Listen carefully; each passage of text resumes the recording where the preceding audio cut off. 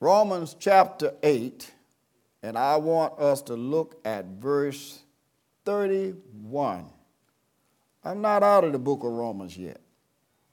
I was in it last week, and God guided me back to it today. I would like to call your attention for right now that we go up to verse 29 and then come down to verse 31.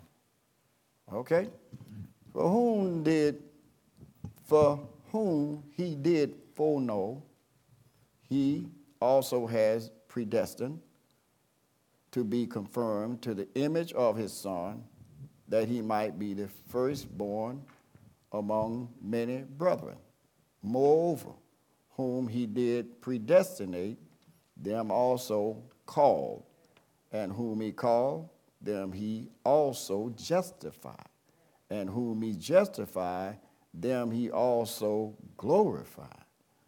What shall we then say to these things? Here's our verse for the day. If God be for us, who can be against us? He that spared not his own Son, but delivered him up for us all, how shall he not with him also freely give us all things? Keying back in on the verse that we're going to talk about today.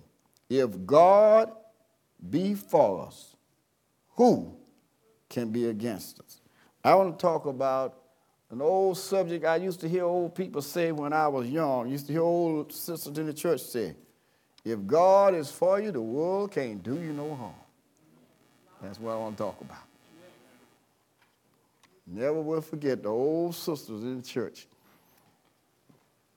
Many years ago when I was a little young boy preaching around in my teens, I recall I was going through something and I was depressed about how the older ministers were treating me. They always encouraged me to be a good young man, stay out of trouble, preach the word of God. And when I really started growing in the ministry and started preaching better in my teens, around 16 years old, I probably believe I was around 16, 17 years old, I was doing some of my best preaching. You wouldn't know nothing about that. I was right in my prime, and I didn't have to stand for 15, 20 minutes if they could take it. I mean, I've seen people that say, well, I was too powerful. It was young, strong. My voice was keen and strong. And I was doing some serious preaching along there, and I had on a black robe. And I didn't go for a whole lot of fashion and all those things, just a black robe, and about 20 minutes, all I preached. And I got called to churches. You got to remember, before I came to Pastor Mount Carmel, I had pastored 5 churches prior to this church. At one time, I had 3 churches at one time. When my baby was born, I was pastoring when I was 19 years old. And I look back at that, here I am, a young boy pastoring all these old folk. No wonder some of them said that's a boy. At that time, I was mad. I thought I was a man. But now I can say I was a boy. And pastoring folk 80 years old at 19 years old. But you know what? When I came here, people used to say I was a boy, and I was getting mad. I said, I'm 24 years old. And wife and 3 babies. I was a boy. I had to live this long to say, that's a child, really? Preaching and pastoring folk 80 and 90 years old in some here. I look back at it, that's why I love these old members so much. They gave me a chance. And they accepted me to grow to a lot of things I had to grow out of and grow into. But I recall even when I was going through some problems here when I first came to the city of Atlanta, boy, Edmund Patterson was blowing me up, the little man with the big voice. And I was preaching to everybody. It looked like every month a caravan. And that was some of my great preaching when I was done. And you can hear one of them, one of the historic sermons on there. It wasn't much, but it was enough. If you go on YouTube and look at it, you see I only weighed about 120 pounds. And they called me the little man. You'll see the picture. And I was preaching at the Atlanta City Auditorium. That's the old City Auditorium that Georgia State bought, and they tore it down.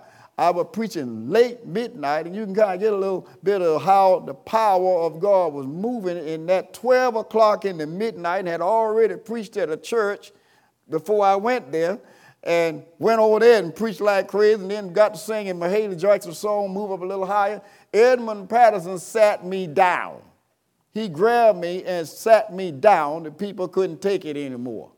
And when I started coming here, preachers were kind of cold to me, and they wouldn't speak to me. They would throw all kind of sarcastic remark, and I would just say, what did I do to them? I just came here, got popular too quick. And some of them didn't like it coming straight out of Macon here to Atlanta, shaking Atlanta. And they were not so friendly to me. Even when I teamed in Macon, the preachers were just not friendly to me. And I went to this old lady, I won't forget her.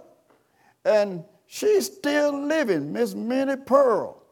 I've just found her. She's 99 years old. And if you listen to Miss Pearl, I've tried to find, I lost your number. In good mind will be 100 years old. She was my pastor's wife.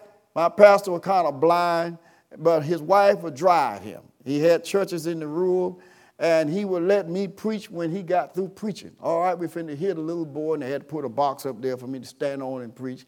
But the first person that would read the Bible to me was Miss Pearl. And I would go over there and walk, and she would sit and read the Bible, and all she had to do was read it to me, and I'd get right up, and I'd remember everything she said, and I could preach it at 11 years old. I went to her so depressed about why I was so hurt about people treating me so cold. You know what she looked at me and said? Listen, son, if God is for you, the world can't do you no harm. And all these years, and I met another old lady said that same thing to me in Sandusville. When I went to Sandusville, I stayed there about a year. I was in the 6th grade. I remember my 6th grade teacher, and I was preaching then. I went there because all the Flemings in Sandusville wanted to see this boy preaching. And I couldn't be out of school. So my mother, my dad allowed me, that's Sandusville where my father's from. They allowed me to go there and stay for a year. I went to Elder High. Hello, I remember Miss Price was my teacher in the 6th or 7th grade. And I was going through something there, and I was preaching everywhere. Had to go to school every day. And she said it after class. If God is for you, the world can't do you no harm. Have you ever heard that? Wow, that brings back a lot of memories to me tonight. And I want you to know how important that is when Paul was saying that.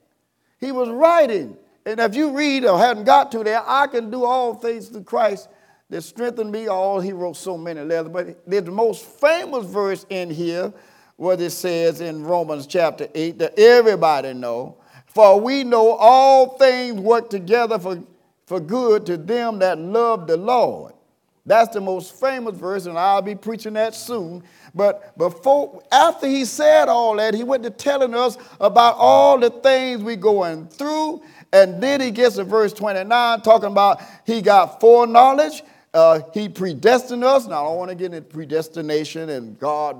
People have a lot of confusion about that. If God predestined something, the gospel of election, if some folk are destined to go to hell, they were created to go to hell, or some people created. That's a whole big controversy about the doctrine of election and predestination, which I don't want to get into that right now. But he was talking about all these things and talking about conform in the image of his son, that we might be the firstborn among many brethren. Moreover, to whom he predestined. That's where people get confused. That God predestined that person to go to hell or what?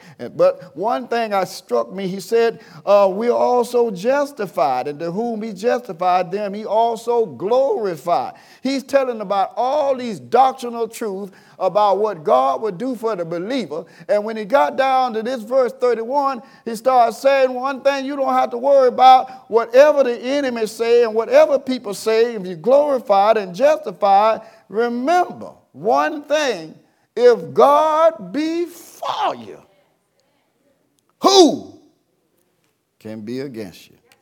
What struck me to mind, the first thing I want to say to you, you better make sure God is for you and not against you. Now, a lot of people read this, but you need to think about some things that it didn't say that you need to think about. What if God is against you and not for you? It's bad to have God as an enemy. And that's why I go to church. I don't care what. If the virus out here, I'm going to put on a mask and come anyhow. Amen? And be social distance. People come here because they want to be under the covering. People are here. If you see a lot of folk here this morning, they miss being under the covering. Because when you're under the covering and you're under the power of God, he sustains you. You want God for you, not against you.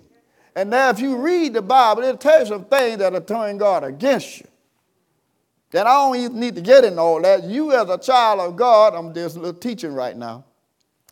You as a child of God already know when God is against you. Number 1 said, forsake not to assemble yourself in the house of God with the saints.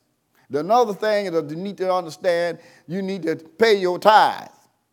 The Bible says, nothing in the Bible says dues. Unbiblical. You show me in the Bible where the Bible said pay dues. The Bible said, give as God has blessed you. So what is you giving? What God has blessed you. So what is that? The tithe. Some people, I give as God has prospered me. Well, I'll tell you what, that's talking about the poor saint offering. That's the poor saint that took up money for the poor saints. That God prospers you. If you gave as God prospered you, then if you got 2 cars, give the church one of them. Because God has prospered you. If you got 10 suits and they're brand new with no old ones, then you need to bring me 2 or 3 of those suits over here and let me give them to somebody that needs them. Not the old one, the new one. You don't want to try to give as God prospers you because a lot of you all making a whole lot more than you used to make, and you're going to have to give some of that back to God as he prospered. But the tithe is so perfect that if you didn't make it, God didn't ask for it.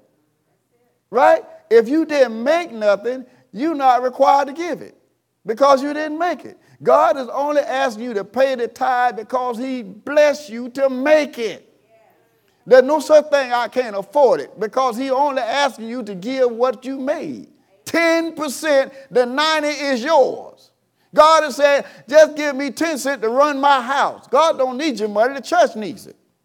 Because we can't sit up in this building for free.